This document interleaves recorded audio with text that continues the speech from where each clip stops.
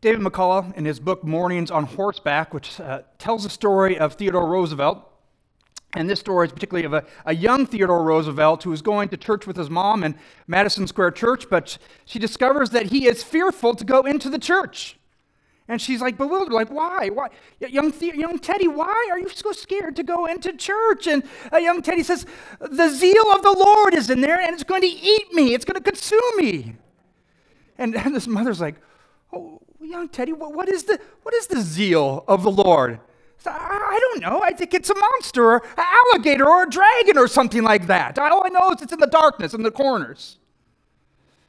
And then his mother said, well, who told you this? He said, well, the preacher said, the zeal of thine house hath eaten me up.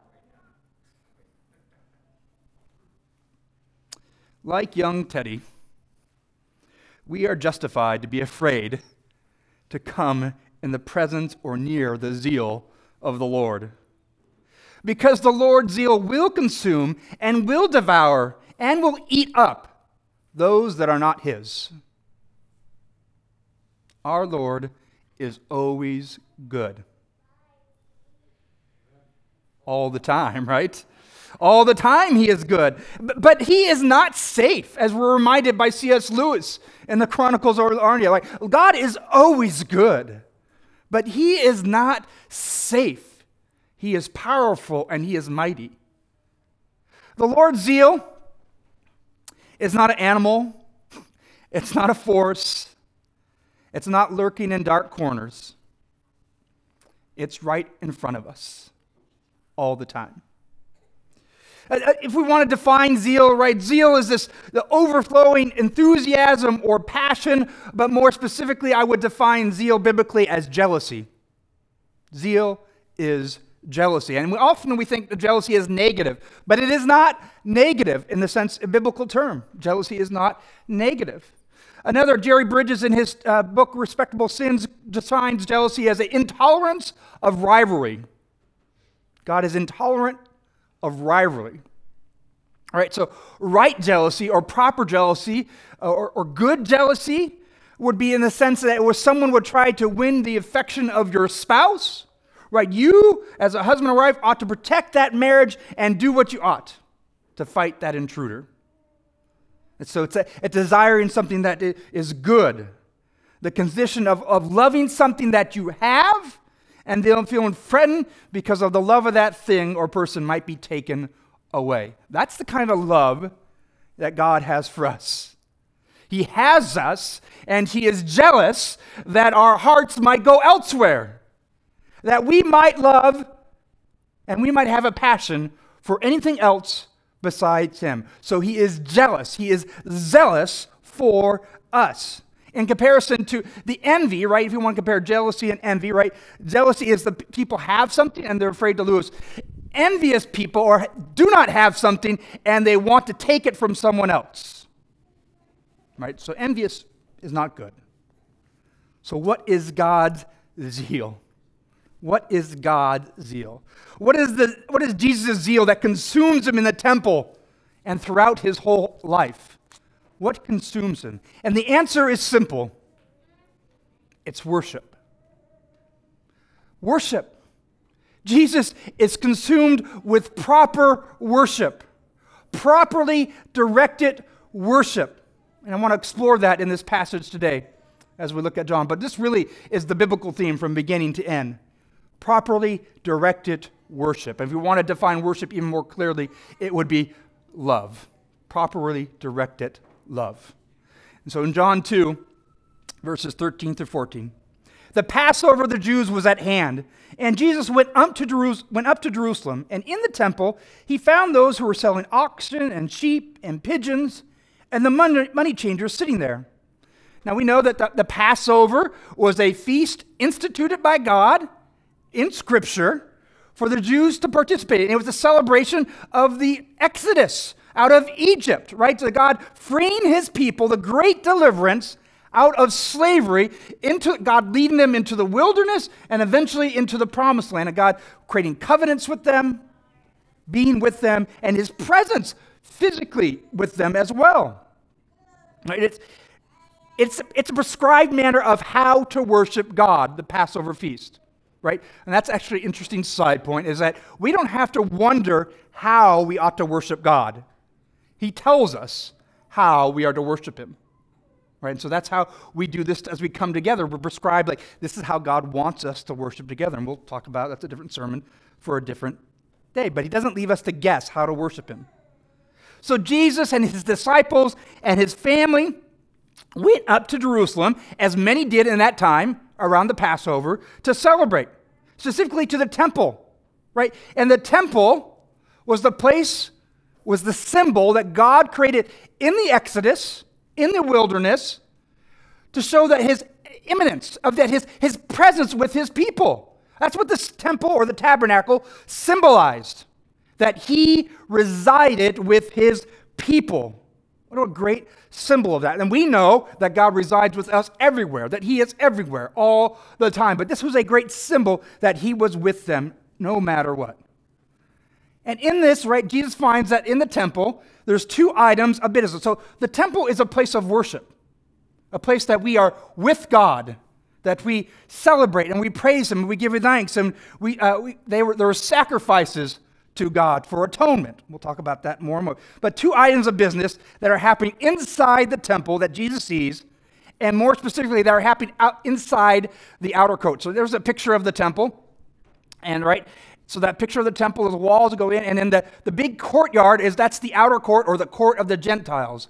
The court of the Gentiles is where people who were not Jews were allowed into the temple, that were God-fearing and were able to worship in that space. So that's as close as they could get. And then there's the inner temple, right, where men and women were allowed in, and then men could go even farther, right? And then there's the Holy of Holies, where only the high priest could go into once a year, right? So it's this kind of a symbol of God's holiness and God's imminent presence with his people. But all the temple is meant for worship. And so there it was, he sees, right, them selling in the outer courtyard, in the court of the Gentiles, them selling pigeons, sheep, oxen, right? And why were they selling that? This is actually not a bad thing. This is actually a good thing, because like Jesus, people traveled far at Passover to the temple, and instead of bringing an animal, which those animals were meant for, it written in Leviticus, as an offer of sacrifice or offer of atonement for their sins. Now, that's interesting. Let's think about that for a second. What is Jesus going to eventually do? Right? He's going to make the ultimate sacrifice, the ultimate worship for the atonement of sins. So he's going to get rid of the sacrificial system. But this is a good thing. Jesus is not upset about that sacrificial system, because it was a shadow or a symbol of what was to come. But they sell these to people because it was a burden for them to bring it to them on their long journey. So normally, several decades before this time, where they would do that was outside the temple, in the valley, right outside, between the Mount of Olives, which you can remember what Mount Olives are, and the temple. And that's where they sell the sheep and oxen for people to come, not in the temple itself. So Jesus is not upset with the ministry of providing animals for people to buy to sacrifice. That was a ministry that was good and convenient. What he's upset with is the location of that ministry. Just hold that thought for a second. He's upset with the location of that ministry. The other thing that's going on is that there's money changers. So you think, well, that's a terrible thing, right? But that was a good ministry as well. Because the other thing that was required in Scripture was to pay a temple tax. Right? The priests, all they did, the only people that support them was the people of Israel. And so the people of Israel support that by paying a temple tax, right? It was forced upon a requirement, right? We don't do that at this church, right? I'm supported by the free will offering of people. A little bit different, but same mentality on that, right? And so they were required to pay a temple tax. And so the convenience of going, when you go to the temple, right, once a year, if you did that for Passover, was that you had to pay that tax. Now, here's the thing. There are all sorts of currency. There wasn't a unified currency in that area at that time. But the temple, because of who God was, they wanted a pure silver, the holiest you can get, right? A purity of the coin. And so at that time, all they accepted was a Tyrian coin. Now, most people couldn't get that. So they had to go and bring their own coins and exchange it for that coin, so they actually give that coin to the temple and to the temple tax. Once again, that ministry normally happened decades before outside the temple in the same place where the sheep, oxen, and pigeons were sold. So Jesus is not upset with that ministry. He's upset with the location of that ministry. And maybe he's upset, doesn't really specify here, probably upset with also the abuse of that ministry as well too, of fleecing some people of their money or profiteering off this ministry. And goes on in John 2, 15 through 16. So you begin to see what Jesus is upset with. It's like, here's the house of worship. Here's the court of Gentiles, where it's supposed to be people who are outside ethnically of Israel that are able to worship God. And there becomes a barrier for people to do that. John 2, 15 through 16. And making a whip of cords, he drove them all out of the temple with the sheep and the oxen.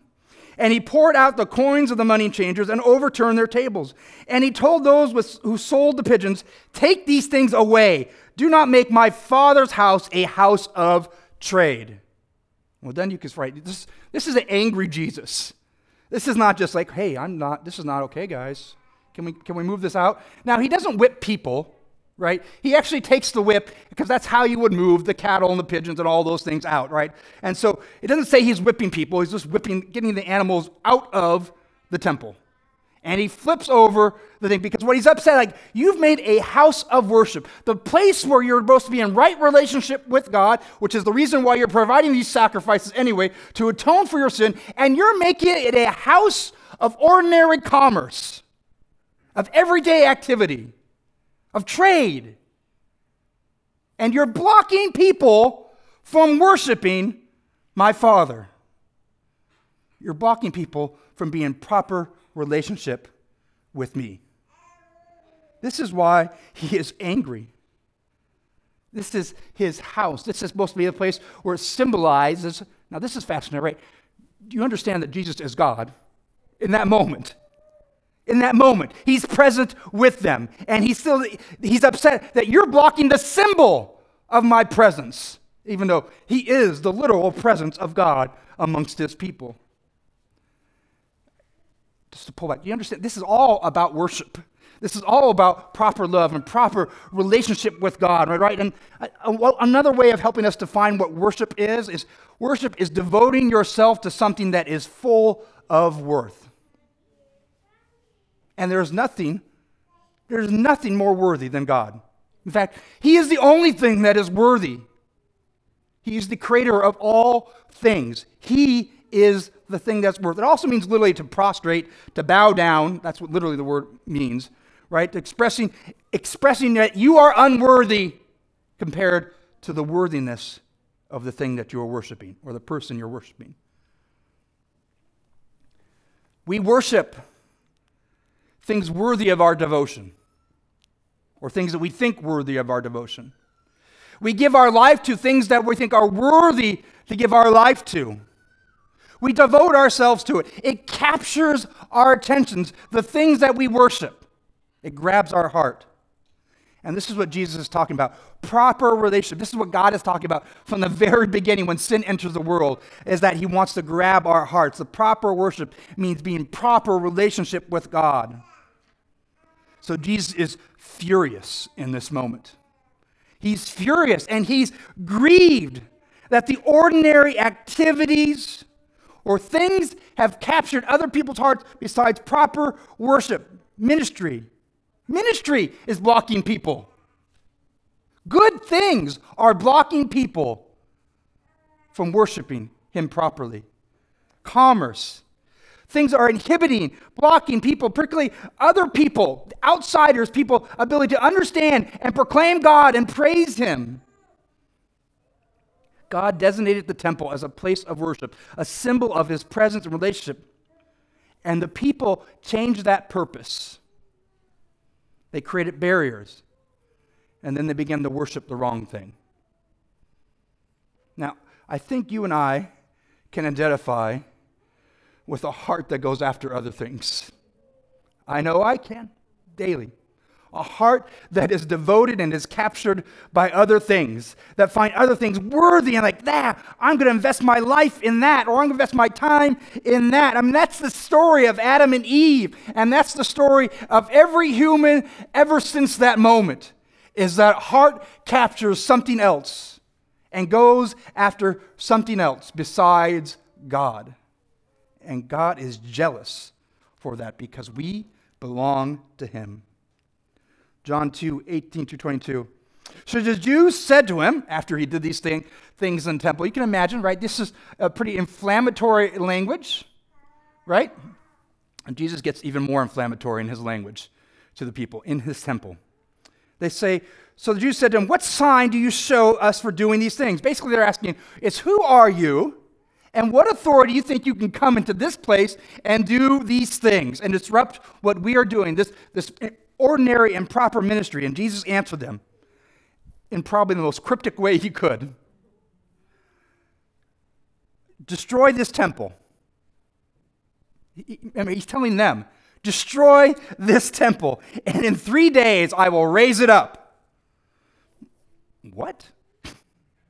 What? I mean, we get it. We know what he's saying. Yeah, it's obvious what he's saying. But you sit in that time, it makes no sense at all. What do you mean, destroy this temple in 3 days? And you're going to raise it up by yourself? And they say, the Jews said to him, it has taken us 46 years to build this temple, and we're not even finished with it. And you will raise it up in 3 days? This guy's mad. But he was speaking about the temple of his body. When therefore he was raised up from the dead, his disciples remembered what he had said, and they believed the scripture, that the word that Jesus had spoken. I want you, right, think about what he's saying. Jesus is saying to those that are trying to properly worship, or think they're properly worship, or think they're doing what God has told them to do correctly. That's such an important thing. They think they know what God has told them to do. And he says, destroy this place, which is the center of your faith. Destroy it. That is inflammatory language. That is incredible. You can understand, you read, particularly John, and you see language, you understand why people want to kill Jesus. Because he goes right after the things that are most important. But here's the incredible thing about Jesus. He has very incendiary and inflammatory language. Do you know where he actually directs that anger towards? He directs it towards him. He never directs his language to go after someone else. He directs it to come after him. Destroy this temple. They're not saying, hey, we want to get people to go. No, they go after Jesus. All of his language. And part of that's a purpose. Right? Because Jesus knows that they have to kill him. They have to kill them for all of us to be saved. He knows this. But it's an incredible thought that Jesus' language is always, it can be inflammatory, but it's always directed, the anger is always directed at him, not at someone else. Destroy this place, and it means the manner of worship. Destroy this manner of worship. It's temporary. And so we have this editorial note after the fact, right, that the disciples put in, because after the resurrection, after they've been through Jesus for 3 years, and after the resurrection, it's like, oh, now I get it. Now I get what he was saying. Now I know what he meant by the temple. He wasn't talking about a physical building. He's talking because the physical building was meant to be a symbol of the presence of God. Well, who's the presence of God? Jesus. Jesus is the temple. It wasn't the building. As soon as Jesus enters the world, the temple is mute. There's no more purpose for it. Because he's the temple. And he's the sacrifice. He is the presence of God. It's so important to understand that concept, right? Jesus is the presence of God. He is the object, he is the location, and he is the means of proper worship because he is our mediator. We don't get to God through anyone but Jesus. And he is the object and the location and the means of our worship. And then we go on, the New Testament goes on further in 1 Corinthians 3:16, 17.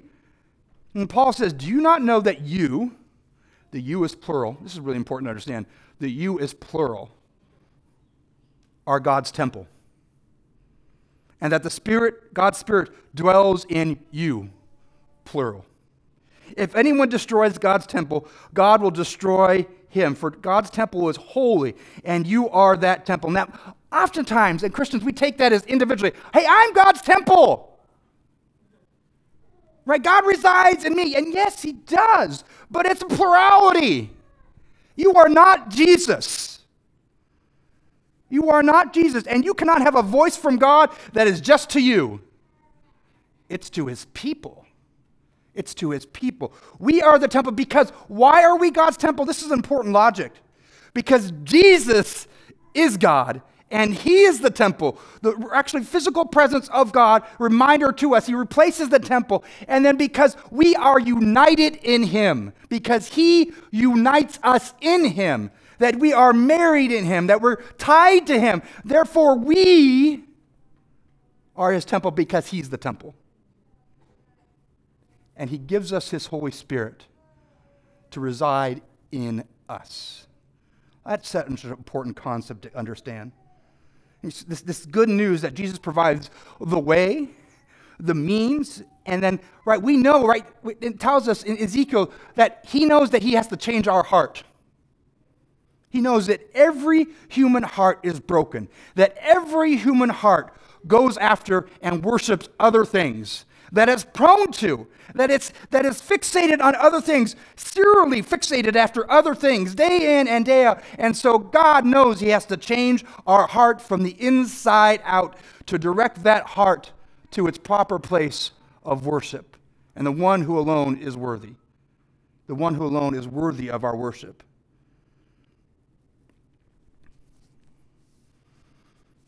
We go further in John to get this kind of point. You want to emphasize this idea of the importance of worship, right? We can go through all of Scripture, but I don't have time for that.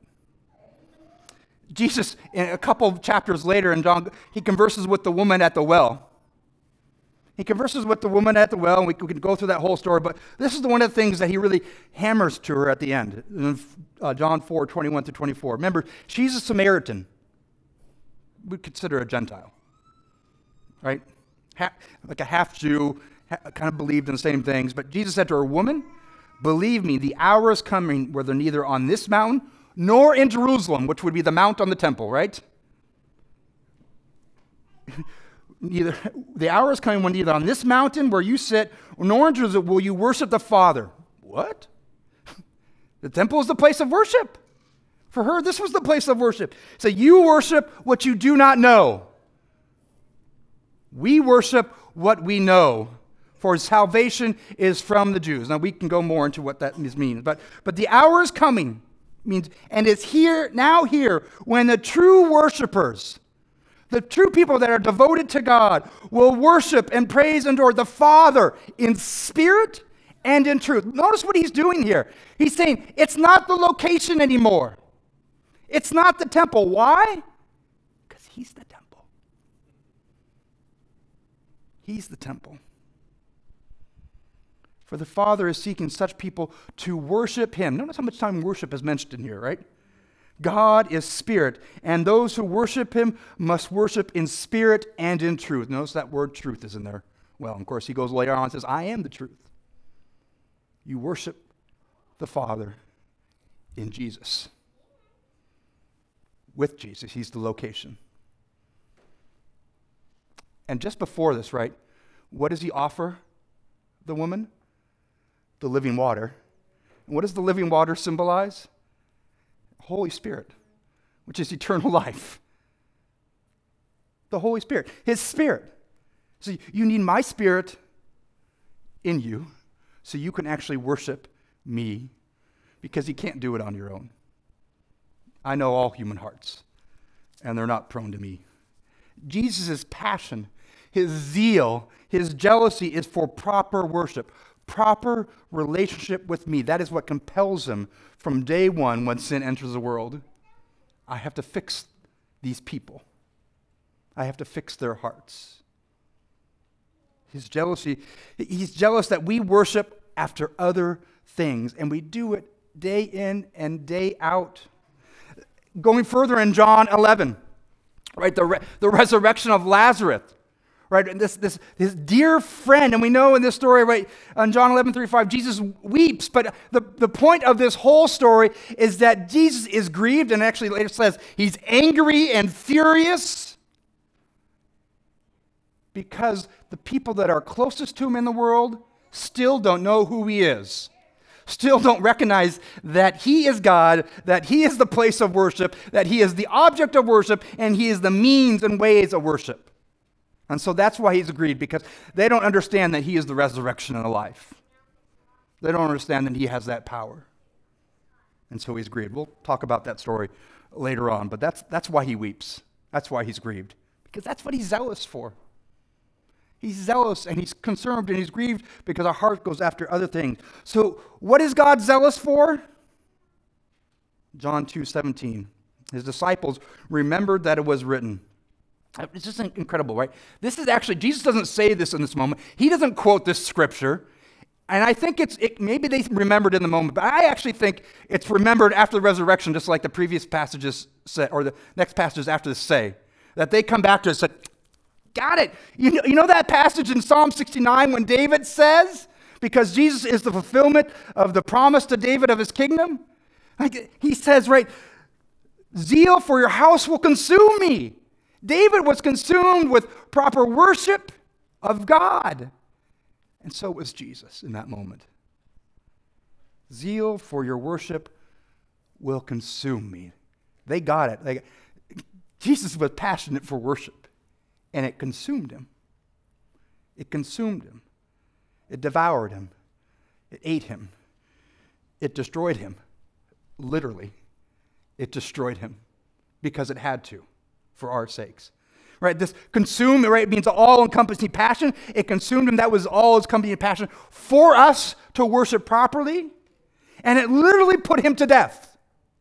That passion. It literally put him to death. So that we could then actually be in proper relationship with him. That we could actually properly worship with him. Jesus is zealous for worship.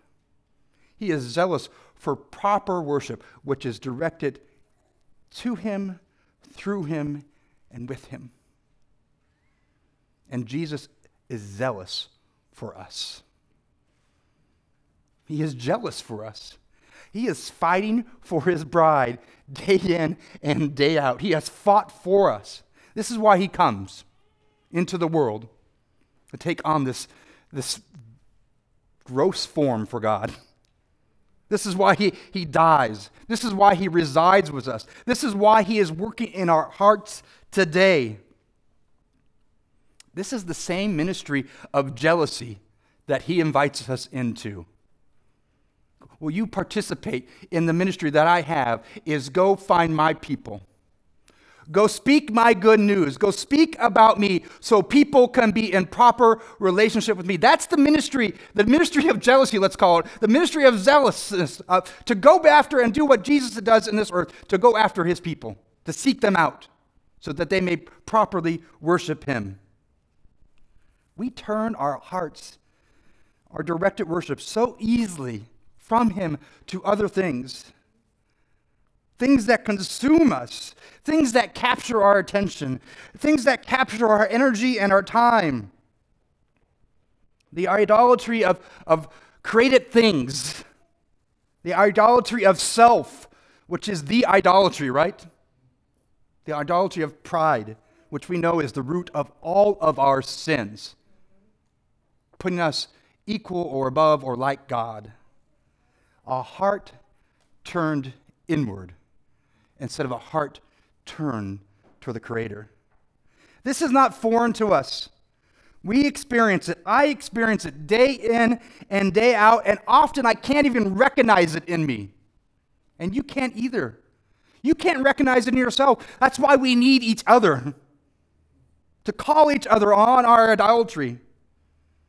This is why God promised for us, as I promised Ezekiel, that I will give you a new heart, a heart that's alive and not dead. I'm going to fix you within, a heart that is fixed on him and him alone. There is no room for anything else for us to worship. God is giving us a heart that is only fixed on him.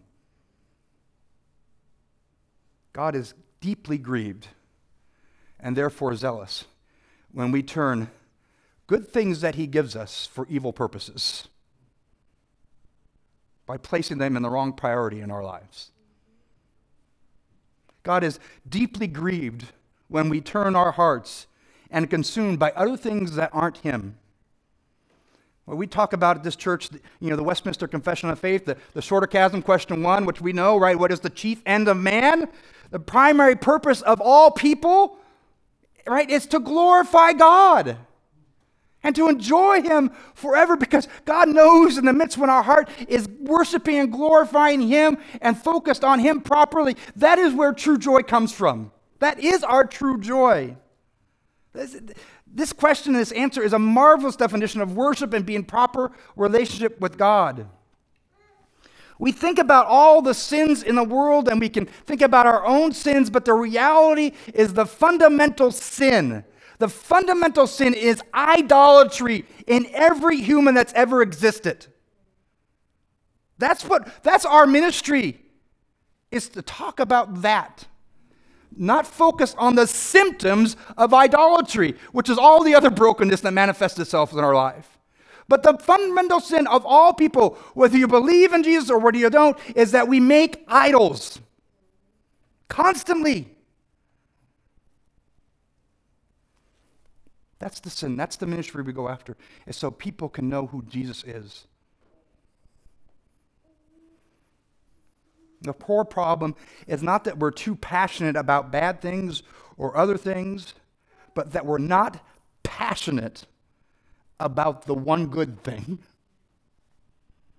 and realize that God is the Lord of all things, that he's the giver of all good gifts.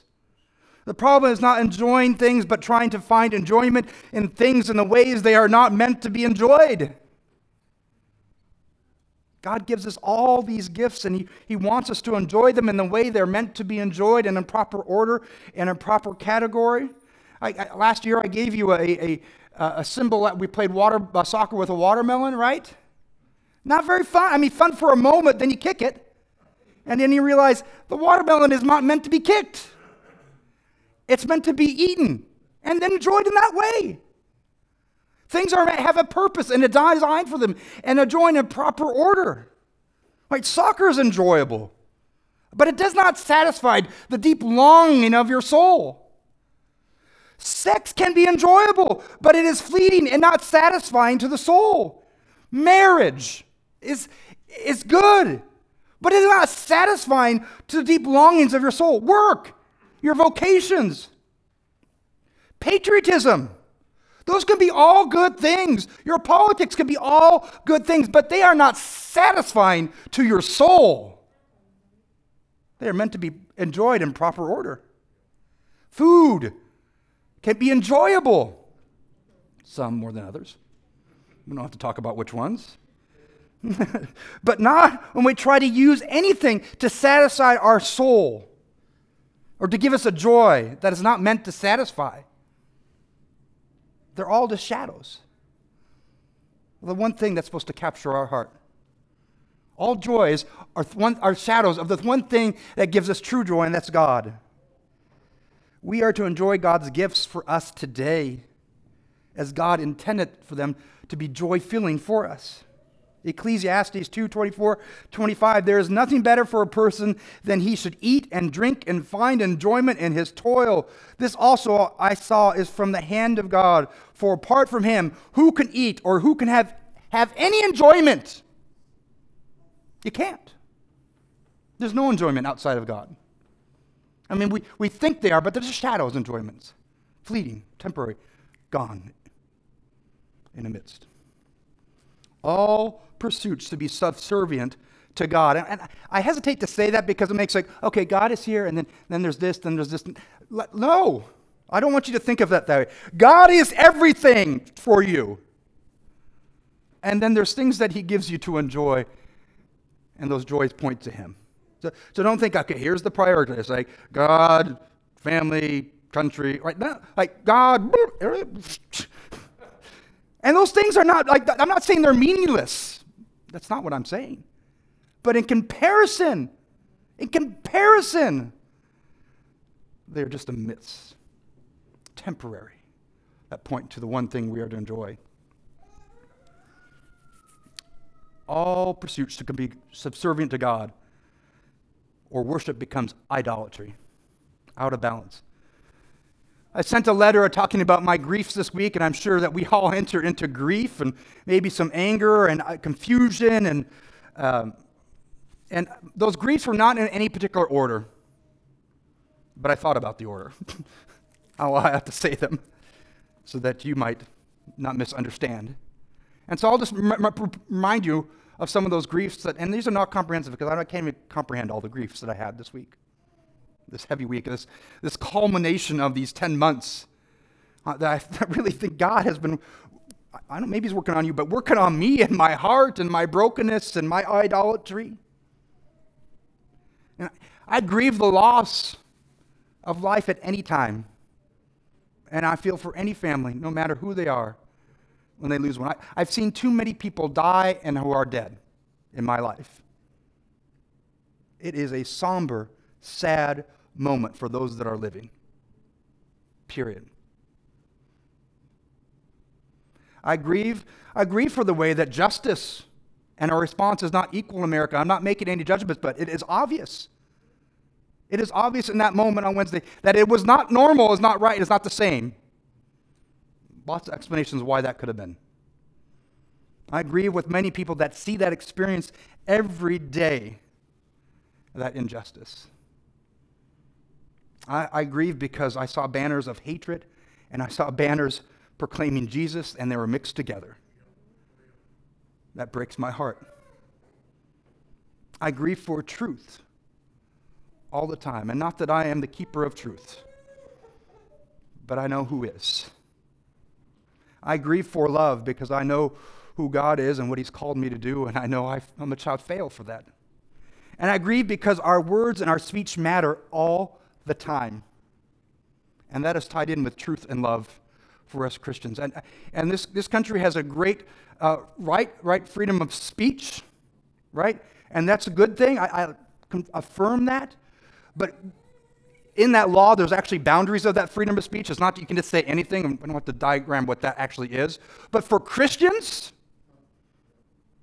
that live under that freedom, we actually are tied a little bit more by that. We are tied because our words matter and because we represent and because we are being transformed into the character of God, that those words ought to always speak truth and ought to always be in love. Now, I know I fail at that all the time. All the time. But that is who God is.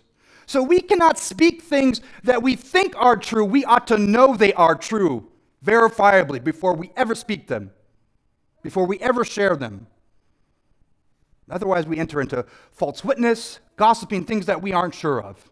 Right? And Scripture talks about what comes about our mouth, right? Reveals our heart.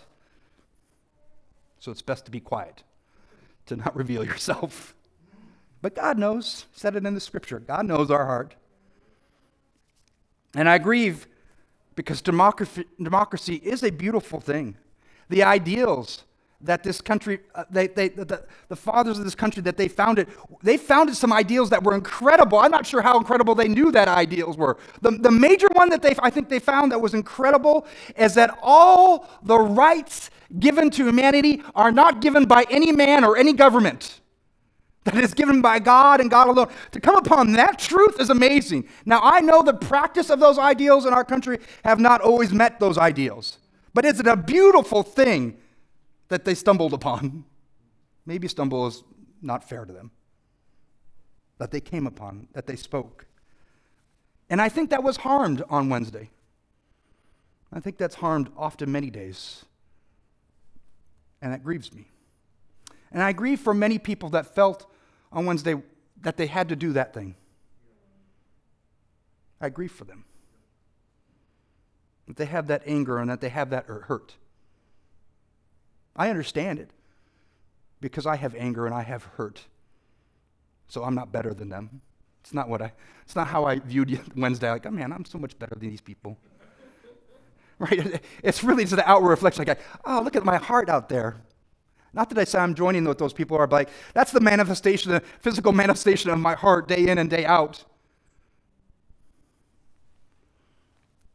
But I left, and in that letter, I left down a teaser that, you know what really sunk my heart? There was something that really sunk my heart.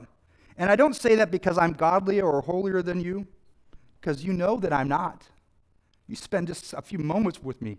You realize I am not. The thing that differentiates you and me is I just have a different calling. That's the thing that differentiates. And listen, I proved it yesterday in my idolatry. I sat for 3.5 hours in just this emotional anger and venom that spilled out of my mouth. And I knew, this is absurd. But I couldn't, I actually intentional thoughts. Shut up, relax, it's not important. But I couldn't, because my idolatry was this team that I somehow associated, because at one time I lived in the city. And it consumed me, and I said to Jesse after the game, I said, I have to stop being angry about this. You can pray for me on that. That's a silly idolatry. But I know it's worse in me day in and day out for other things. It spills out in horrible ways. But by God's providence, normally I preach, I know I'm going long. Normally I finish my sermon on Wednesday. And if I don't, I get, fidgety. Like, what's wrong? It's not done. But lots of things happen why I didn't finish it. And partly because the events stopped me, right? And I got to spend time with my family, which was a beautiful thing on that day. Other reasons. And that was just God's providence. It's like, listen, what happened on Wednesday is connected to the passage that he assigned me to preach. All right, God. All right. Because we just learned that Jesus is zealous for worship and proper relationship with him. And we just learned that this is what he's grieved about. This is what infuriates him when we don't worship properly. It's what he did in the temple, right? When we put up barriers for ourselves and others to properly worship him. And so the two ways that I was grieved, I think it's the two ways that Jesus is constantly grieved in this world.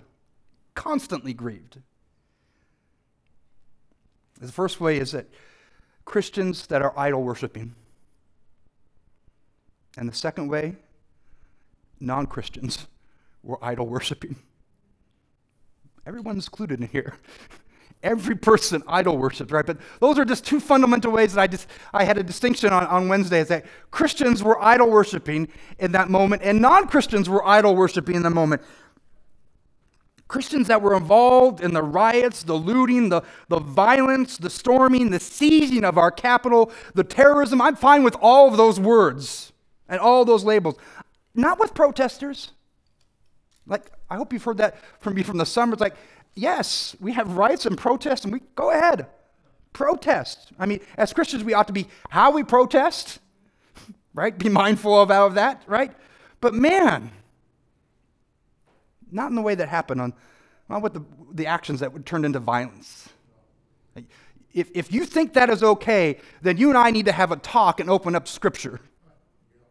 Because as a follower of Christ, that is not what we do, period. Period. There's this thing, there's nationalism, which is a great heresy. And nationalism would best be a way of conflating or intertwining your identity with your nation. And nationalism happens all around the world, right? And I'm not saying you shouldn't identify, you can't identify being American. You ought to. You live in this country. You identify as American. That's a good thing. Put it in proper order of your identity. Put it in proper place. But it does not intertwine into who you really are. It cannot. It's not who God has designed you to be. It is a temporary placement. Christian nationalism takes it a step further. It is intertwining your faith with your country. And that is a great heresy that resides in the evangelical church in America. It's a particularly American thing. It's not exclusively, but it's an American thing that is founded on this idea of this manifest destiny of this country. I'm not saying that right? We shouldn't have Christian morals. I'm just saying, but the idea that our country is intertwined into this, our faith and our identity. And so in order for me to have faith, I am a patriot. And when those two waver, my faith wavers. That's not possible. That's not possible with true faith, because they are Christians that you are united with that aren't Americans, that aren't capitalist. There are Christians that are socialist. Guess what? You're united with them, because that's your identity, is you're united in Jesus. And so Christian national is your faith is tied to your patriotism, and therefore there's a goal to become this Christian nation. And it's really American, because in its absurd form, this idea that God has formed this country as the manifestation of his kingdom or his ideals on earth. In absurd form that happened in America through Mormonism. Right? It's absurd form. We won't talk about it initially. But it happens in the evangelical church. And even worse, it is not always, not exclusively, but it's tied to white nationalism as well too. Great heresy in the evangelical church that we ought to be grieved, because they're worshiping after something that they ought not to. They're intertwining something that ought not to be intertwined with God. And I'm not saying, I heard me clearly, there's a beautiful thing about the democracy and the ideals of America. There's a beautiful thing about that. But it is not the God-given government. It's not. It might be the best, but it is not. You cannot open the Bible and say, ha-ha, America. Right? Here's the thing. God established his kingdom already, and it knows no barriers. It knows no national walls. It has no military might. It has God Almighty. It has one king. And it resides everywhere. And there's no rationale in Scripture to say we're going to form a kingdom nation that is God's, and we will conquer the world and his ideals. That's Christian nationalism. It is a great heresy.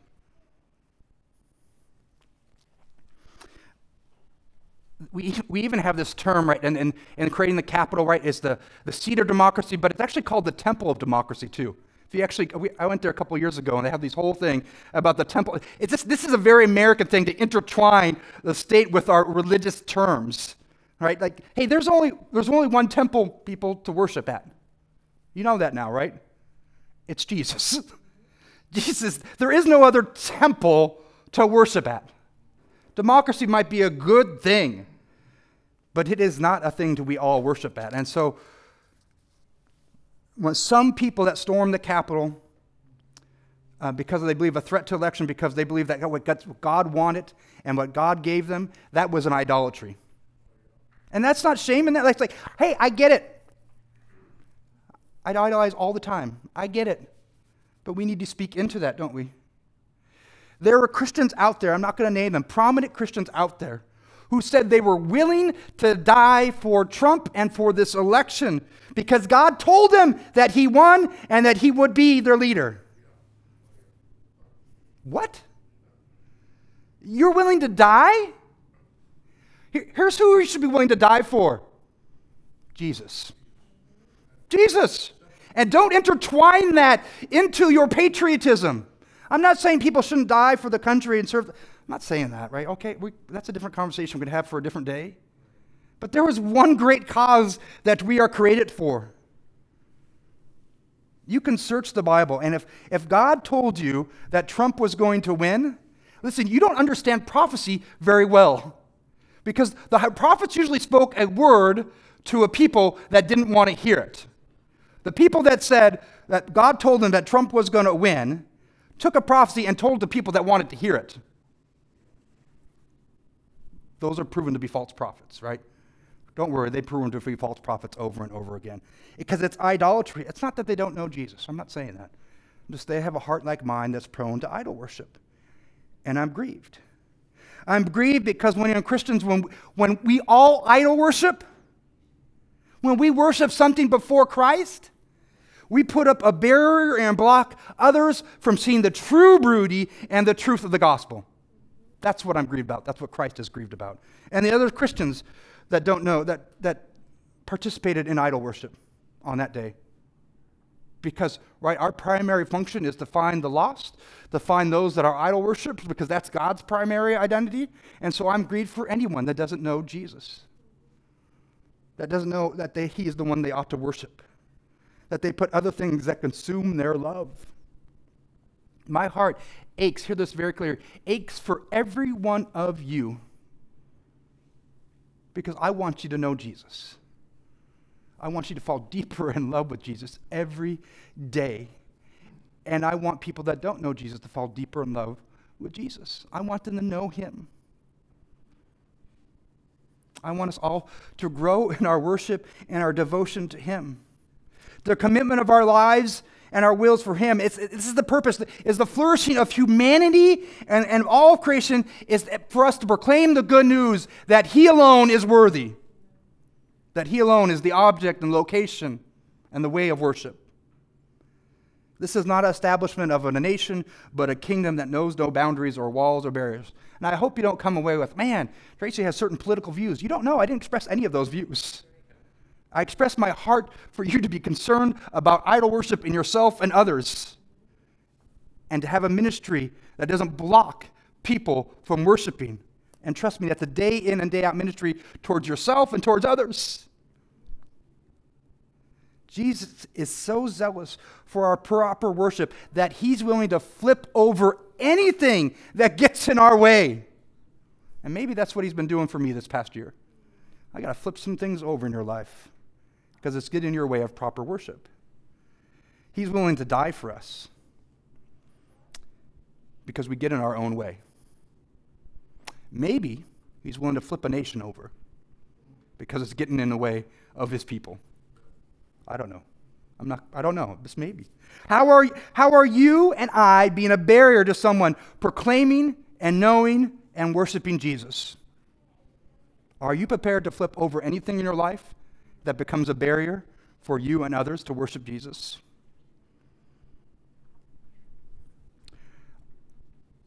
Jesus is. Jesus is prepared to flip anything over that gets in the way of proper worship. Jesus has the power to break every chain in your life. Every idol in your life, he has that power to break. Jesus knows our heart and he knows our deception. He knows your idolatry. Right? He said it in John 2:24-25. Did you hear it? But Jesus on his part did not entrust himself to them because he knew all people. And he needed no one to bear witness about man, for he himself knew what was in man. He knew the idol worship. I want my life to be a bridge, not a barrier to Christ. I want my politics to be a bridge and not a barrier to Christ. I want my actions to be a bridge and not a barrier to Christ. I want my thoughts and I want my opinions to be a bridge and not a barrier to Christ. So if that means I need to suppress them, so be it. I want people to know Christ.